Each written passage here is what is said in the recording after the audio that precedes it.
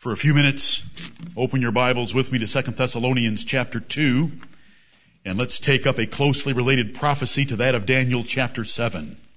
2 Thessalonians chapter 2.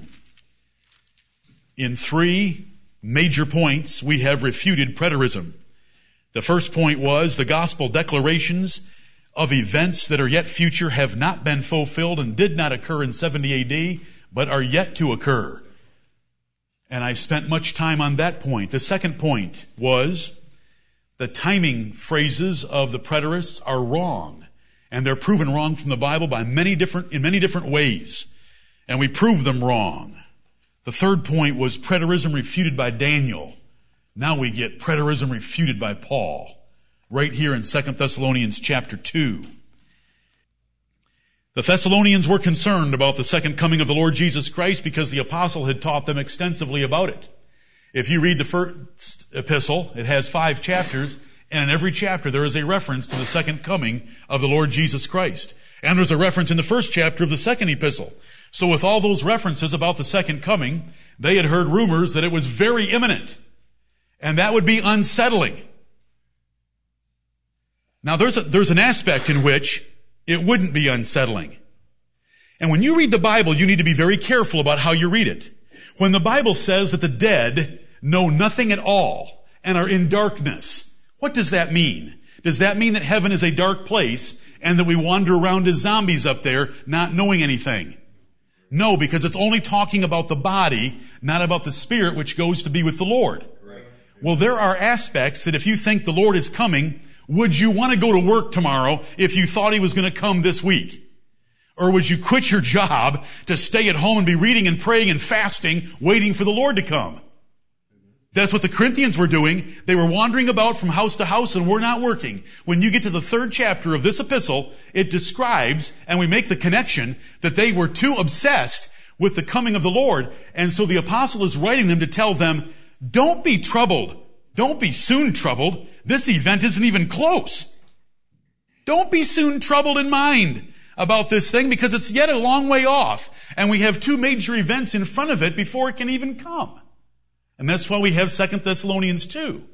And if I'm at all right in what I just said, it blows preterism right out of the water. It's too bad preterists have not already made up their minds that all Bible prophecies were fulfilled in 70 AD. Or they could learn the gospel of Jesus Christ from 2 Thessalonians chapter 2, which tells them that it wasn't in 70 AD. This epistle was written approximately 53 AD. There was only 17 years to 70 AD, and yet the apostle says, don't be soon troubled in mind. Don't worry about that. Go get yourselves jobs. Work diligently on the job like we have shown you how with our own hands. Because the Lord's coming is not at hand. We have 2 major events to take place in front of it. Regardless of source, Christ's return was not close. Let's read the first couple of verses now. We beseech you, brethren, since I have just told you about the second coming of the Lord in flaming fire and with his mighty angels in chapter 1, we beseech you, brethren, by the coming of our Lord Jesus Christ and by our gathering together unto him, as I explained in 1 Thessalonians 4 to you, that ye be not soon shaken in mind or be troubled, neither by spirit.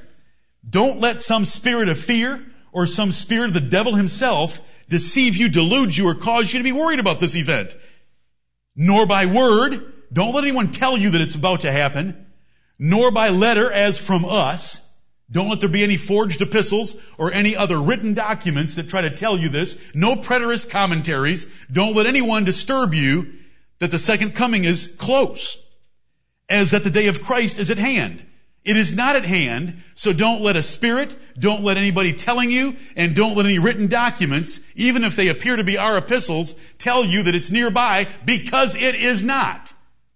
Don't let anyone tell you that it's at hand. It's not at hand. Right. Let no man deceive you by any means. Do words like that impress you? Let no man deceive you by any means. Does that mean that there might be men who will try to deceive on this point? Will they use all kinds of means to deceive? We should let no man deceive us by any means about this point. The second coming of Christ in 53 AD was still a long way off. It was not in 70 AD. The Thessalonians didn't really care what happened in Jerusalem in 70 AD. Do you know how little effect it had on them? Do you know how little they even heard about the event? Do you know how long it took the Apostle Paul to make it from Caesarea to Rome? In Acts chapters 27 and 28, how many days was it? A 3-day trip? Or was it a number of months, including a whole winter, in which they had to winter in an island? That's a long trip to get over to Rome. It was 1,000 miles to Thessalonica from Jerusalem. These people weren't worried about that. They were looking forward to the Lord Jesus Christ ascending from heaven with a shout and raising the dead incorruptible, and those things we're looking forward to. And there were rumors that it could happen at any time, and Paul's saying, no. It's not going to happen any time. It's still a long ways off. We've got 2 large events to take place before it can happen. Now, since we already know what's in Daniel chapter 7, we're very much helped coming into 2 Thessalonians chapter 2. The preterists are guilty of this deception about timing. Very guilty. For their whole perversion of the gospel is lying deception about timing.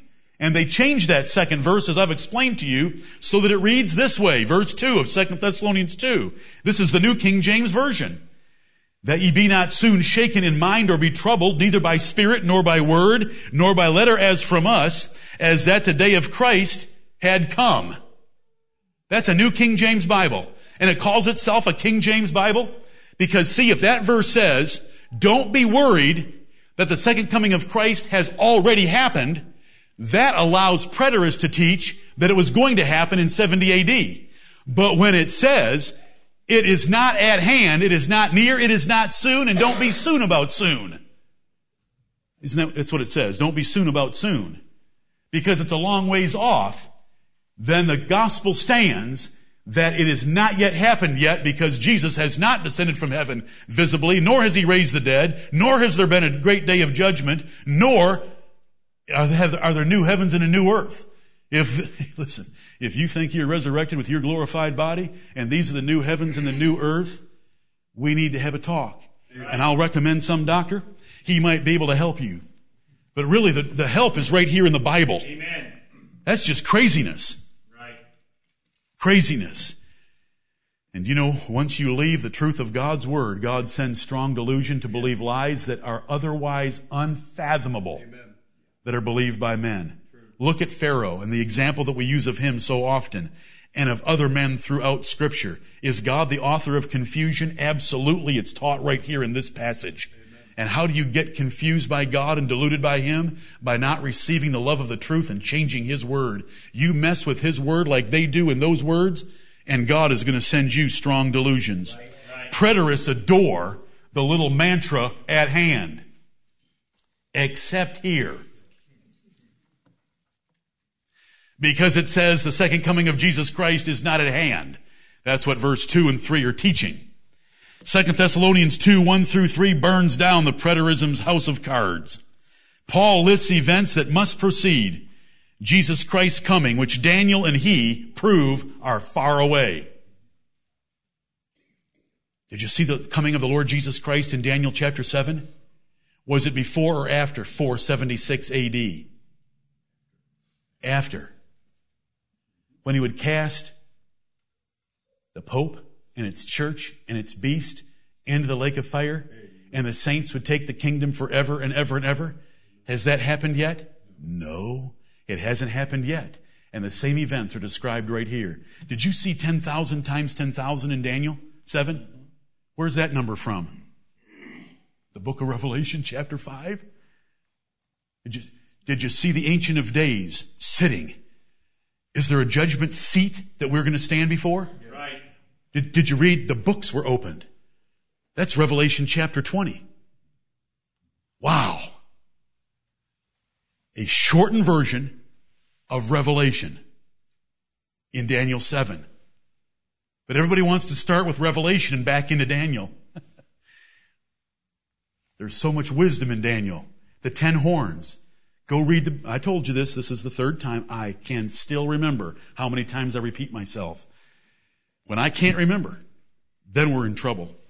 But I can still remember. The horns of Daniel 7, if you read Revelation 12 and 13, Revelation 17 and 18, you're going to find a beast there with 10 horns. You're going to find the crowns on the horns, and sometimes the crowns won't be on the horns. When the crowns are on the horns, is that before or after 476? The crowns are on the horns. That's the crowns on the 10 fragments. That's after 476. There's little hints there. And we learned them from Daniel 7. And with Daniel 7's foundation, 2 Thessalonians 2 is pretty easy. Let no man deceive you by any means. And that is my job, to keep you from deception. And it's our job together to keep each other from deception. For that day shall not come. There's only one day under consideration here. It's the second coming of the Lord Jesus Christ. It's identified in verse 1. It has been stated in chapter 1. And it was stated in every chapter of the first epistle. There's only one day under consideration. Let no man deceive you by any means, for that day. What day? That day. That day that I've been talking about. That day that I mentioned in the 6 chapters to you Thessalonians that I wrote before this chapter. 5 in the first epistle and 1 in this epistle. That day. The second coming of Jesus Christ. You'd be amazed at what futurists and C.I. Scofield do. They come up with 2 days. Because they know the order of events here is not good for their eschatology. Because their eschatology is Jesus comes first in a secret rapture. Then the Antichrist. But this says the Antichrist comes first, then the Lord comes. So they have a day of Christ, a day of Jesus, and a day of the Lord. The day of the Lord is at the end of the tribulation. The day of Christ is the rapture at the beginning. And just forget everything I just told you. It's just a waste of mental capacity. Right. You know, when that little dialog box pops up on your computer and it says, I'm going to delete garbage from your hard drive or garbage, wasted temporary sites that you visited or anything. That's what you need to do right now. Futurists are so ridiculous. And if you read C.I. Scofield's introduction to the second epistle of the Thessalonians, you will understand that he had no respect for the Word of God. Right. I could read you the quote, but we don't have time. It's in the outline that will be coming out shortly. We don't care about the futurists. They're so wrong in this passage. And it's what I grew up believing. It's what I believed till I was about 20 years of age. The restraining power is the Holy Spirit. When the rapture takes place and all the Christians are snuck out of this world, the Holy Spirit's going to go with them. And the Holy Spirit that's been restraining the man of sin is then going to release him. Wow, that mystery of iniquity has been working for 2,000 years now. And we still don't have a man of sin according to them. And we could go on and on and on. And they don't know how to handle Daniel chapter 7. With Daniel chapter 7, we understand that that little horn that was going to be the real persecutor of the saints of God, that was going to be very proud, that was going to make war against the saints, that was going to change God's doctrine, all of those Antichrist type activities couldn't even come into being until after 476 AD. Because the restraining power was the Roman Empire with emperors or Caesars in the capital city of Rome. When they were taken out of the way by the Visigoths in 476, then the restraining power that kept the Bishop of Rome from being a leader of all of Europe was out of the way. And that little Bishop of Rome became more and more important until he was the Pope. And kings would come to be crowned by the Pope in Rome. And one of them is noted in history that he crowned that king with his feet. One king, I believe it was Charlemagne. You can check me out and I would love you to do so and send me an email. I believe it was Charlemagne let's just say it was Charlemagne. Go check it out. It was a king, had to wait 3 days outside in the snow until the Pope would even give him audience to crown him as king. You know, he couldn't do that when he was just the Bishop of Rome because there was a competitor in Rome called the Emperor or the Caesar that wasn't going to take competition from some little effeminate man in white pajamas with gold buttons. 2 Thessalonians chapter 2. Thank you, Lord. That man in his white pajamas and gold buttons and crucifixes sat on thrones and decreed the deaths of thousands and millions of our ancestors in the faith, and they were killed in every way conceivable. Brother Tim was telling, he himself, saved out of the Church of Rome, was telling a group of men at halftime, They want to have Super Bowl Sunday. We're going to have Super Bowl Sunday. We just had halftime. Right. It's now the third quarter. He was telling men at halftime about first hearing the gospel of Jesus Christ, first hearing about martyrs, first hearing about the Roman Catholic Church, going to Pope Pius XII Memorial Library in the city of St. Louis and looking up to see if he could find out about what the Catholic Church did to martyrs. And guess what? In the Pope Pius XII Memorial Library, he found books about how Catholics had tortured and killed the heretics that would not recant the things that they had said against the Church of Rome. And the one that affected him the most was those heretics like you and me that were walled up in big buildings, alive. A cubby hole's made, and you're jammed in there, and they lay blocks and seal it with cement, and you just get to die inside a wall. He's thankful to God for being delivered out of that system. Amen. Let no man deceive you by any means, for that day shall not come. Jesus Christ cannot return the second time, except two things happen. Except there come a falling away first. What is a falling away? It's an apostasy. It's a departure from the faith. It's a departure from the truth. It's a falling away from apostolic doctrine. It's described in the Bible. Look at 1 Timothy 4. It was read to you this morning. It's only a few pages over to the right. 1 Timothy chapter 4. Paul, in 53 AD, says, Thessalonians, don't be soon worried about the second coming of Jesus Christ. Jesus Christ cannot come the second time except, first of all, we get a great apostasy away from the truth. Men have been departing from the truth since Jesus was leading the church. Right. And then he turned it over to the apostles.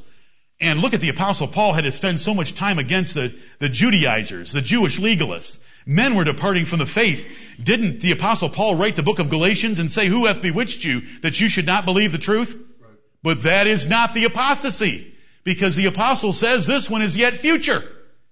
That little thing of Jewish legalism was nothing in comparison to 1.1 billion going around and crossing themselves before they go down a flight of stairs. And 1 million other things that they've invented, and many such like things they do. Amen.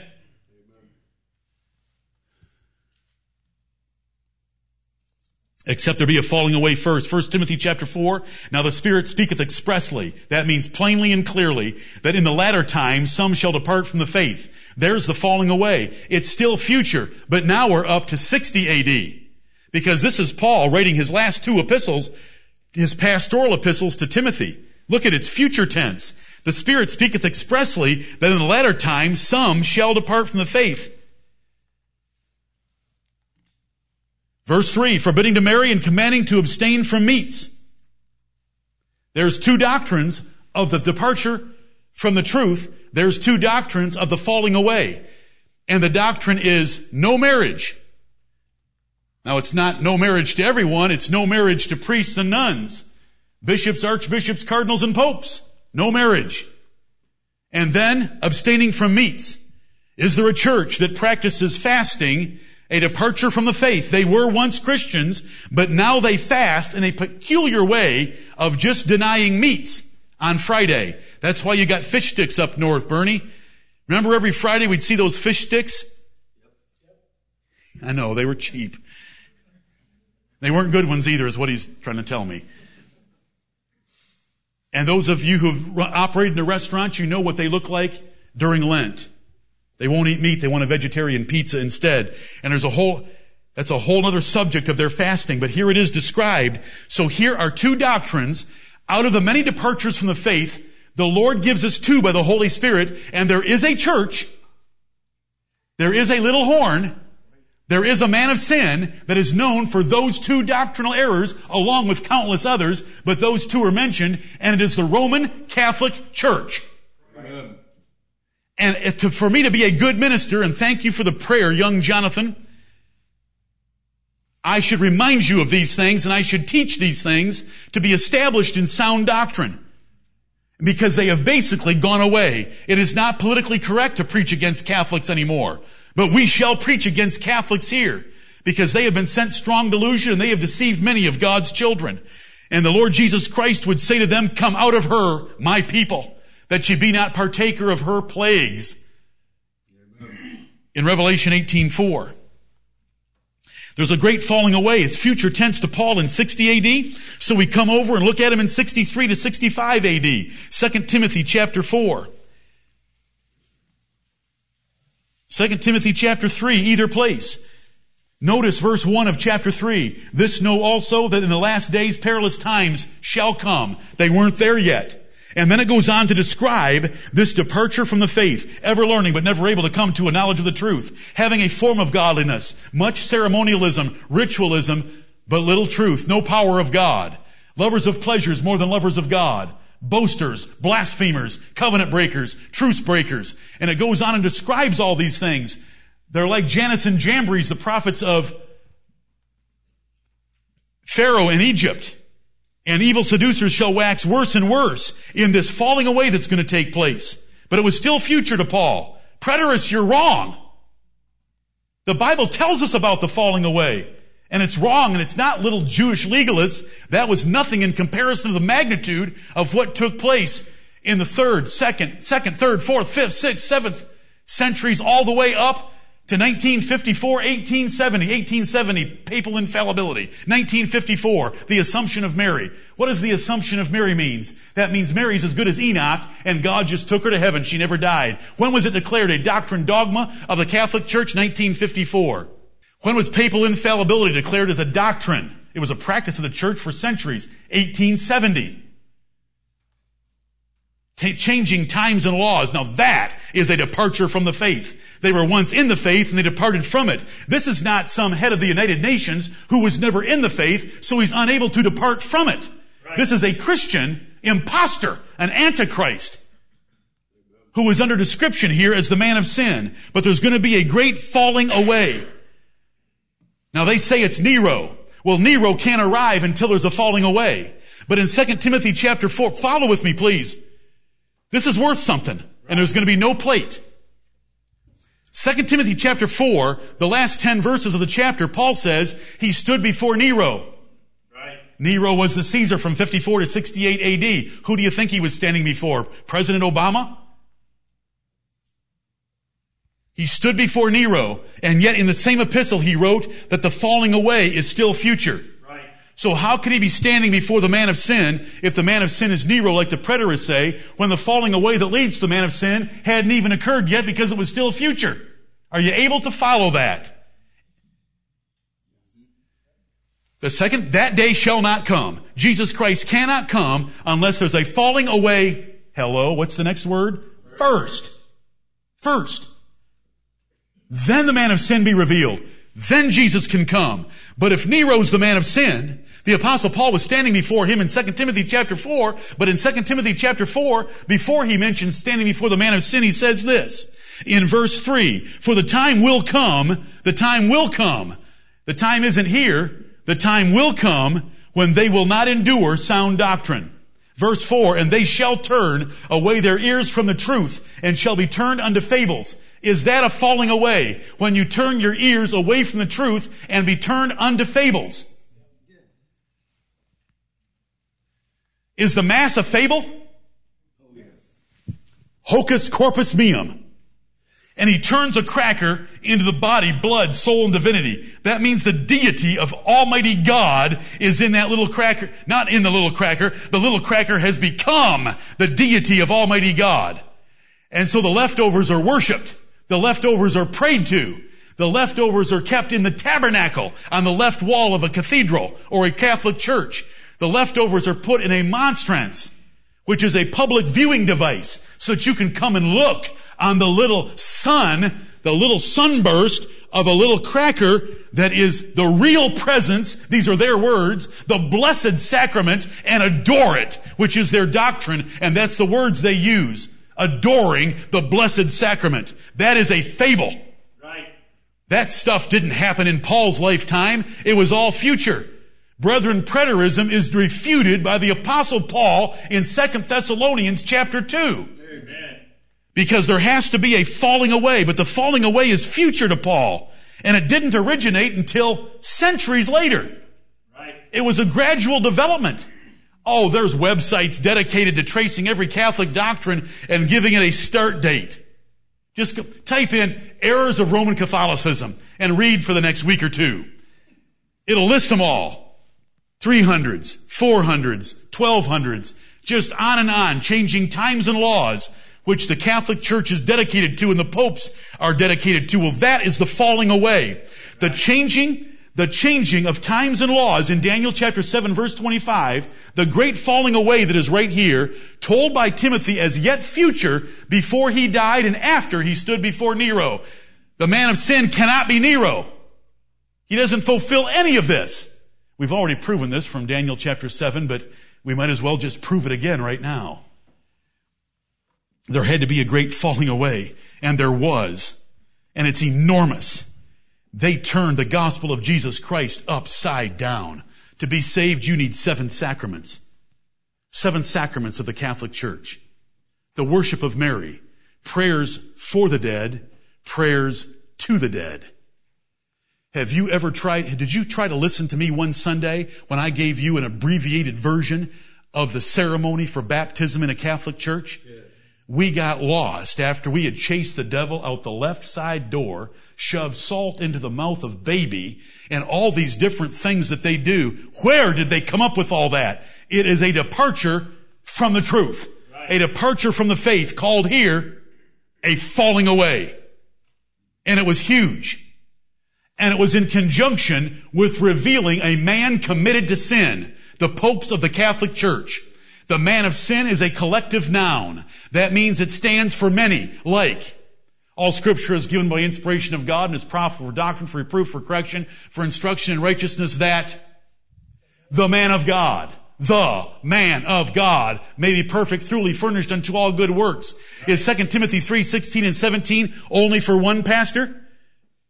Or is it for all Jesus Christ called pastors, but they're represented under one collective noun, the man of sin? In 1 Timothy chapter 2, when it refers to women and says, the woman, is it referring to one woman, or is it referring to women under a collective noun, the woman? Amen. Let the woman do this and do that. Women in general. But this is the man of sin. This is a collective noun for a series of men committed to the sin of the falling away and of the proud look, the stout look, and the blasphemous words and the changing of times and laws given to us in Daniel chapter 7. And it's given to us as here as well, because it says in 2 Thessalonians chapter 2 that with all deceivableness of unrighteousness will he work. Verse 9, even him whose coming is after the working of Satan with all power and signs and lying wonders. The Caesars, Nero included, never had lying wonders or satanic delusions or miracle power. They didn't. They couldn't. They didn't even try. But the popes have always claimed those things. Listen, their biggest miracle of all, they call the mystery of our faith, is when they can turn a cracker into God. That's a pretty big miracle. Right. That's bigger than giving sight to some poor blind man. Big deal. Who cares if you corrected a few lenses and 2 eyeballs? When you can turn a cracker into the body, blood, soul, and divinity of God, I mean, when you can turn the bread into the blood, and when you can turn the blood into the bread, that is just one awesome miracle. Because you're receiving the full body, blood, soul, and divinity under either species in the Catholic Church. Either species means bread or wine. But the wine has to have water added to it. What chapter and book did they get that from? The book of Second Thoughts of some pope. The falling away. The man of sin. He's called the son of perdition. Who else in the Bible was called the son of perdition? Nero. Judas Iscariot. Why is Judas Iscariot raised here with his title? Because just like Judas Iscariot, he professed to be a believer in the Lord Jesus Christ, but was a devil. Just like Judas Iscariot. Only a Christian can be in this passage. A professing Christian. Nero and those Caesars were never that. The man of sin had to be revealed first. What does it say about him? This man of sin, this son of perdition that's going to come in conjunction with a falling away, but the falling away is going to occur first. I like it when the Bible helps me. Gives me little words like first, so that I can get these things in the right order. What's he like in character and activity? Verse 4, who opposeth and exalteth himself above all that is called God. Every bit of authority, spiritual and temporal, the Pope has exalted himself above. He has made kings kiss his toes. He has crowned them with his feet. He has made them stand in the snow. He has exalted himself as God on earth, and whenever he feels like it, he overturns the rules and laws and book of God called the Bible by making declarations that are in contradiction to that word. And the Catholic Church is expected to believe and obey him rather than the Word of God.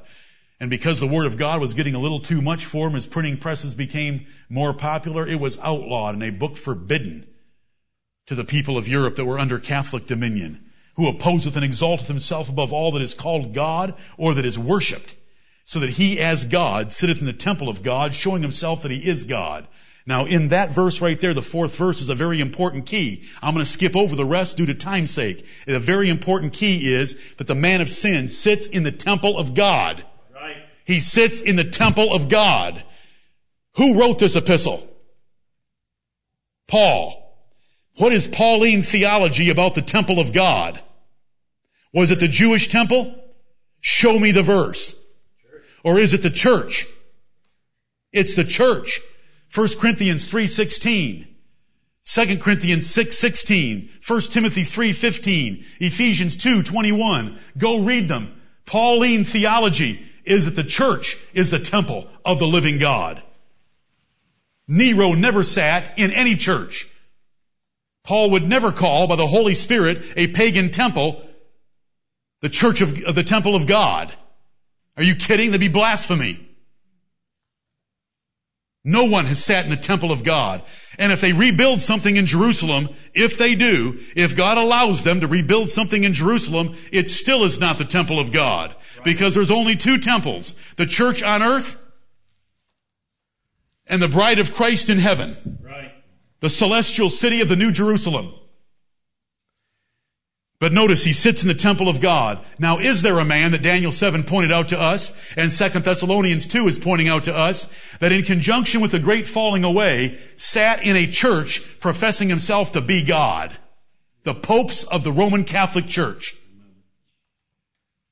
A false church indeed. So false it's called a great whore in Revelation chapter 17. Remember ye not, verse 5, that when I was yet with you, I told you these things?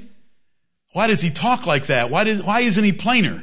Because he knows how to speak expressly, because we read it in 1 Timothy 4, but this isn't very express. And now ye know what withholdeth, that he might be revealed in his time. Well, why don't you just make it plain? Daniel 7 did. And just like Jesus said in Matthew 24:15, do you want to know what I'm talking about? Go read Daniel. You've already got the hint. If you go back and read Daniel 7, you have no problem understanding what the apostle is talking about and why he speaks obscurely. Because if he were to write, as soon as the Roman Empire is overthrown, then the man of sin can be revealed, then you can start looking for the coming of Jesus Christ. How would that have helped the political standing of the saints in Thessalonica and everywhere else that epistle traveled to if it was describing the overthrow of the Roman Empire? Right. Do you know what? If we compare the Bible, and you quizzers are going to learn it next year in the book of Acts, if you go to Acts chapter 17 and find out what the Thessalonian Christians were accused of, they were accused of the crime of worshiping another king instead of Caesar. Isn't it amazing what we can learn just by comparing Scripture with Scripture? No wonder the Apostle Paul talks this way. Do you think he's going to come right out and say, listen, as soon as the Roman Empire is overthrown, now what would the Roman Empire do to people that are writing about the overthrow of the Roman Empire? Kill them. And so that's why he speaks this way. But we're not in the dark. We know what he's talking about because Daniel 7 helps us. And we don't even hardly need Daniel 7. This is so plain. That there's a great falling away. When was the great falling away that we fell into infant baptism, baptismal regeneration, baptism by effusion, baptism by aspersion, intrauterine baptism in case you're going to have a miscarriage, blah, blah, blah, ad infinitum, ad nauseum. That was the falling away. And along with that falling away, was there a man dedicated to sin that sits in a church and professes himself to be equal to God and greater than God, and that he can overthrow God's word whenever he chooses to declare something from the bishop's seat? What's it called when he speaks from the bishop's seat? Ex cathedra. A cathedral is a place a bishop resides in or has blessed, because it's from the Latin bishop. Ex cathedra, from the bishop's seat. The Pope is infallible when he speaks from the seat. And what does it say in 2 Thessalonians 2:4? He sits in the temple of God, showing himself that he is God. These are the popes of Rome. Verse 7, the mystery of iniquity doth already work. Satanic influences were already at work in the capital city of the Roman Empire. The Apostle John would write it this way in 1 John 2:18 and 19. There are many antichrists. Ye have heard that Antichrist shall come. Even now are there many antichrists, but they're little ones. They're not the big one. There were already those that were denying the faith of the gospel, but they were only a few. There was not a general falling away, as there would be described here. And then shall that wicked be revealed. Well, verse 7, for the mystery of iniquity doth already work. There's already the movings in this direction. Only he who now letteth will let. That word let means to hinder, to restrain. Only he who now restraineth or hindereth will restrain or hinder until he be taken out of the way. And then shall that wicked be revealed. That's the overthrow of the Roman Empire. The emperor is taken out of the way. The Bishop of Rome could take his authority as the Pope. The Holy Roman Empire. Depose kings. Set up kings, conspire against kings, raise armies against kings, raise armies against saints, raise inquisitions against saints. Because he couldn't do that while there were Caesars in place and emperors in place, and the Roman Empire was still standing in perfect agreement with Daniel chapter 7. And all our fathers believe this. This is not rare. This is not unusual. This is not exceptional. The martyrs believed this. They knew who was killing them. They knew who was burning them at the stake. This is all simple. But let no man deceive you by any means. There is so much deception by preterism. This is Nero. And futurism. This is some future Star Wars, United Nation, President of the United States, whatever. It's none of that. It's real. Those are the figments of men's imaginations. They never happened, preterism. It never will happen, futurism. And then shall that wicked be revealed, whom the Lord shall consume with the spirit of his mouth, and shall destroy with the brightness of his coming. He has been consuming him for several hundred years with the preaching of God's word, which is the spirit of his mouth. The words declared by the Lord Jesus Christ and his apostles have consumed much of its power, so it no longer has the temporal power that it once had, though it is still a huge monstrosity and a diabolical institution of delusion, contrary to the gospel of Jesus Christ, and he'll destroy with the brightness of his coming. Can you imagine what a preterist has to do with the words right there of how Nero was destroyed with the brightness of his coming? How bright did it get in 68 AD when Nero committed suicide? You're supposed to laugh. It's just entertaining to try to read a preterist explain that Nero's committing of suicide because the Praetorian Guard was going to kill him if he didn't kill himself, because the whole nation despised him. But he killed himself, and how was he destroyed at the brightness of his coming? But I'll tell you someone who's going to be. He sits on an exalted throne in a gold-covered, encrusted, luxurious, ostentatious, gaudy place that he calls a church. And the Lord Jesus Christ is going to take the simple little poor babes like you and me, and we're going to be in his right hand. That man's going to be in his left, and every cardinal and archbishop, except maybe a very few of them that are God's elect in total ignorance, and cast them into the lake of fire. Daniel 7, 2 Thessalonians 2. He'll be destroyed with the brightness of his coming. Did you see the brightness of that coming in Daniel chapter 7? And it's right here. And of course, it's in Revelation 17 and 18 and 19 in particular. Even him whose coming is after the working of Satan with all power and signs and lying wonders. Nero, Vespasian, Titus didn't have any of those things. Right. and with all deceivableness of unrighteousness. The Catholic Church has lived on false miracles for hundreds and hundreds of years. Oh, they've got statues here and there that drip a tear every now and then. And people will go on a trip just like to Mecca. Instead of the Muslims going to Mecca to look at the fallen meteorite, they want to go to Yugoslavia or to Chicago or some place that has some weeping statue. Haven't you guys ever seen that somebody ordered come on, it's on the Drudge Report. Somebody ordered a salad at McDonald's. When they sat down and looked at it, it had the image of Jesus Christ in the lettuce. And they'll take a picture of it, and Drudge will report it, and their Catholics get so excited. It happens all the time. Come on. It happens all the time. All deceivableness. And why would anybody believe such a thing? With all deceivableness of unrighteousness in them that perish, because they received not the love of the truth, that they might be saved. They didn't believe the apostolic instructions to hold fast the things that we have taught you, whether by word or our epistle, and be steadfast, brethren, and don't move. Don't move. They didn't hold fast what they were taught. And for this cause God shall send them strong delusion, that they should believe a lie, that they all might be damned, who believed not the truth, but had pleasure in unrighteousness. Very briefly, for the descriptions Paul wrote about this enemy, they cannot be applied to Nero or to any Caesar. It can only be the popes. Right. So Paul has refuted preterism by this passage, by the falling away which was still future when he stood before their man of sin. It's just beautiful if we'll just follow the word of God, trust it, humble ourselves before it. The Apostle Paul extends it way out. Now, he was doing it primarily for the Thessalonians so that they wouldn't be soon shaken in mind, but he gave us the passage so that we could refute the preterists who tried to tell us that the second coming of Jesus Christ happened in 70 AD. Watch. He could only come after a falling away which was yet future, even Nero's last years, because Paul described it as still future when he had already appeared before Nero. Now, that's just beautiful stuff. I don't know if you're following me, but I can't wait any longer. But I will help you in private, because this is just too wonderful. God has been so merciful to us. Amen. He was the man of sin. Doesn't identify Nero or any other Caesar. They were all sinners.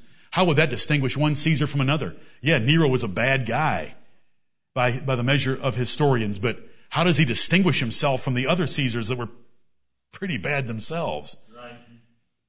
Not like the Pope of Rome distinguishes himself as a man of sin. One dedicated and committed to sin every day of his life.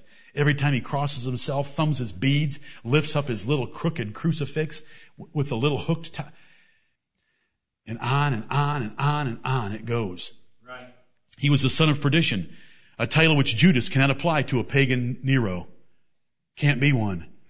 That's applied to Judas because he was an impostor as a Christian.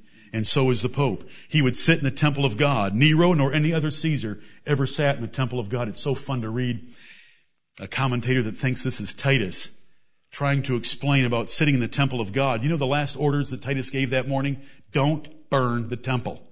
By the time he got to it, the thing was burning. Now, I'm just trying to envision him on his lawn chair, sitting in there with flaming timbers falling in the... No, I don't. I just say, Lord, thank you for the truth. But are you with me when I say that? It's quite hilarious. You say, how do we understand it since we're just little simpletons and you were the greatest underachiever in the history of education? So God can get all the glory. Amen. That's why. Now there's a reason why I was such a juvenile delinquent when I was in school. It's for God to manifest himself through me.